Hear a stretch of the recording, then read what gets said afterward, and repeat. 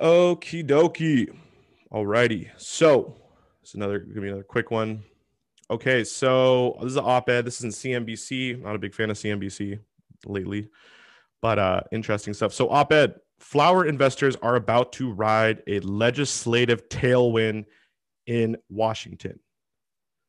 Okay, so what is going on a political level is we are seeing mass amounts of legalization occur all over the country, and we're seeing it on a federal level.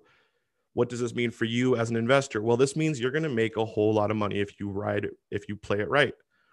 You got to pick the right winners. You want to pick someone that's not going to go out of business, right? Those are the losers that you want to pick winners, not losers, right? It's pretty basic, kind of obvious.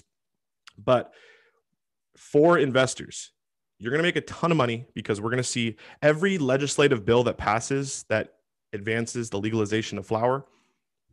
You're going to see an extreme increase in your position.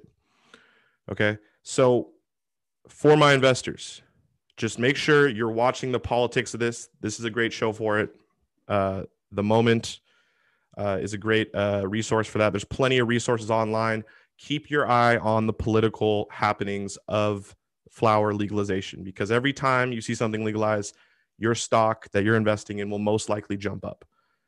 I will say, though, be careful. This is a bubble that's going to occur. Okay, there's a bubble that happened in Canada.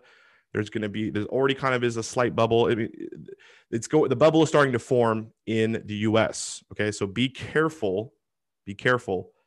Make a lot of money and have fun, but make sure you're educated. Make sure you're informed on the political happenings, because the political happenings are going to have huge implications on how much money you make or how much money you lose. Just make sure you understand it so you can make money.